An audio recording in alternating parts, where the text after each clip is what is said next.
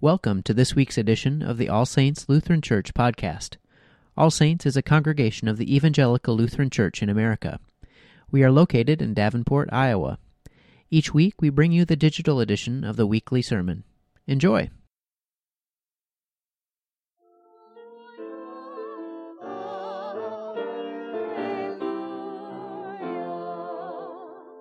The Holy Gospel according to St. John, the 17th chapter.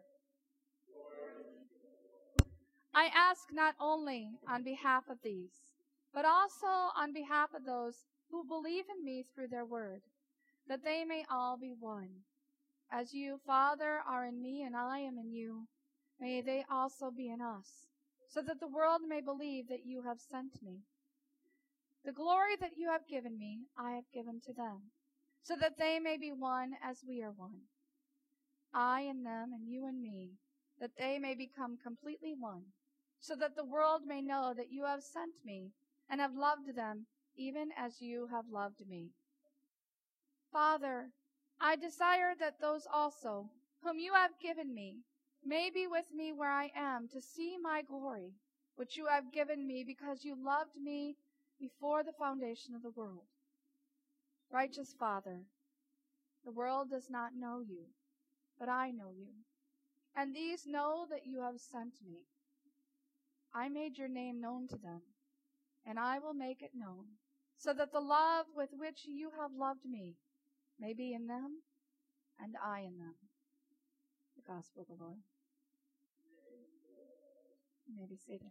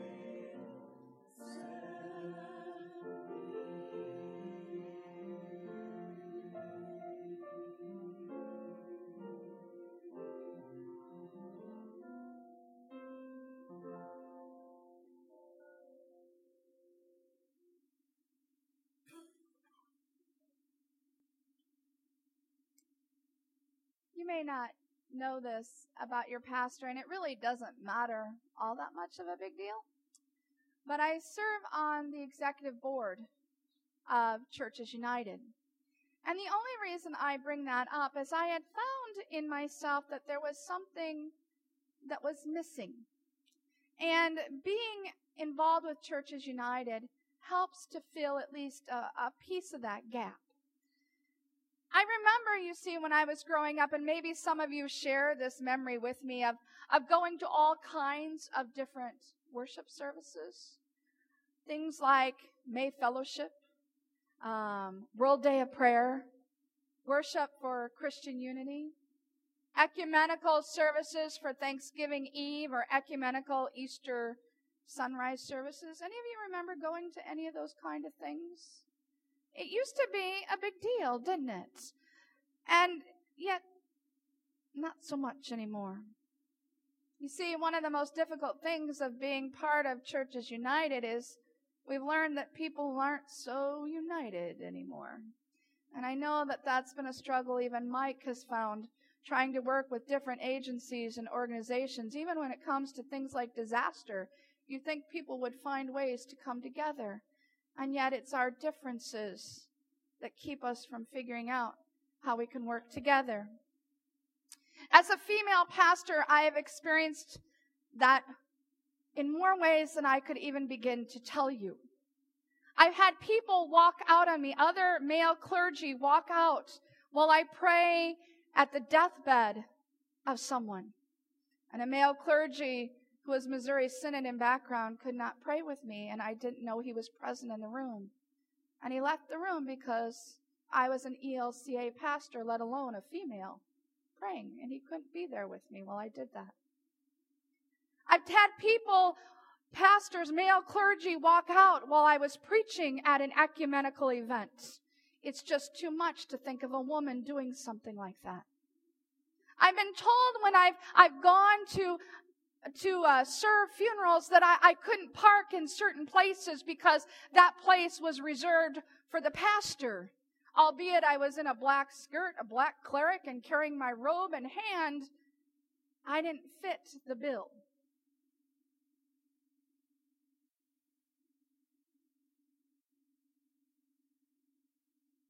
It seems that when we try to come together now on an ecumenical level, there are so many ways in which we don't get along. And heaven forbid we even try to say, you know what, we're going to have an ecumenical service. The one thing we won't even put on the table, if you will, no pun intended, is a conversation about communion. Because that's just too much. And that's too hard. And usually the excuse that's left to us is, let's not even do it. Because we don't want even more people left out. Seems kind of crazy, doesn't it? And this cooperation or lack thereof is really on a local level in their congregations and denominations. It seems that this whole getting along and trying to figure out how to worship Christ together has given way for something altogether different. It's given a way for what might call program wars. And believe me, you are all as much a part of that, if not more so, than the clergy. Because you do it all the time. You ask yourselves, you ask your colleagues, you ask your coworkers, well, tell me, what is it that your church does for your kids? You know, what programs do you have going on? What kind of incredible Sunday school thing do you have happening at your church? What is it that you have for 20s or 30s or for the seniors? And it becomes this contest and this war to see who can do something bigger, grander, better. We have worship wars, and we've experienced those internally. But we even have worship wars on a local level. Who has the best band in town? Who has the best organist? Who has the best sanctuary, the newest sanctuary, maybe the oldest, most historical, most traditional sanctuary? Who has the most elaborate sanctuary? Who has the best preacher in town? And are they a preacher? Are they the best preacher because they stick behind a pulpit? Or are they the best preacher because they're creative, you know? We have all these kind of wars that keep us separated from each other. It's in today's example. In the midst of all the wars even the disciples were having, the bickering that they were in the midst of, that Jesus comes to the understanding that he's not much more for this world. And he decides to pray for his disciples. It's in the midst of all these wars and the bickering and the anger and the pettiness and the feuding that Jesus decides to pray for his disciples. That he decides to pray for us. And I wonder, in the midst of all that ugliness that the church somehow even seemed to be founded on before its conception, what it is that Jesus is going to pray for. Of all the things he could pray for his disciples, of all the things that he could pray for us, I'm amazed at the things he chooses not to pray for. He doesn't pray for world peace. He doesn't pray that his church will grow. He doesn't pray that we would understand incredible programs. He does not pray that they would be filled with powerful preaching. Anything other than what he prays for at the very best is second. And what he prays for is that his disciples would be one. He prays that we would be one. He prays that you and I would be one.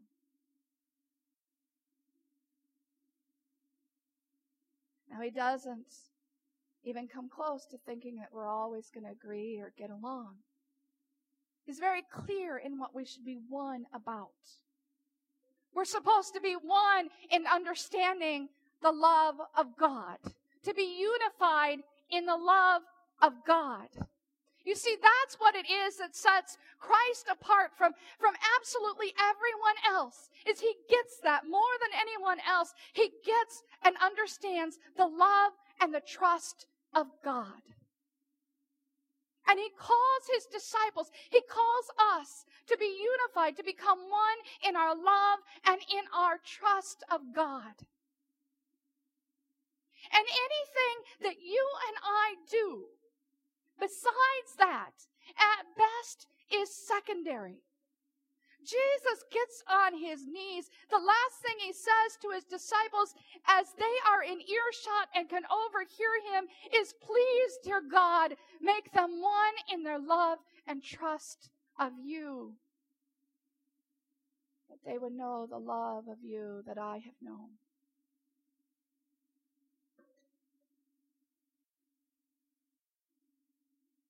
Jesus prays that we would know oneness.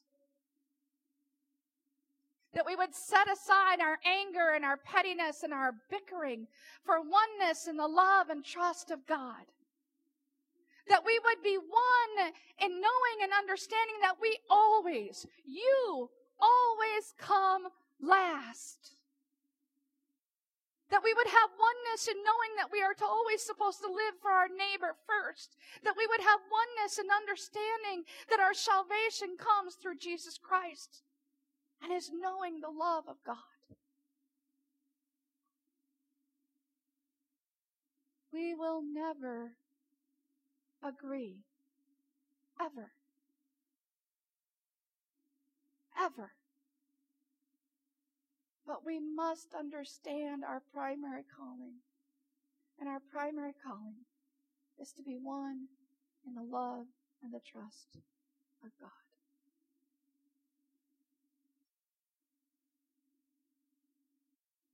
Jesus prays for his disciples. He prays for us today.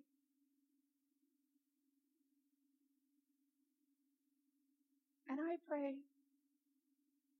that today we decide that we can begin anew. And we can find a way to live in that love and trust. Amen.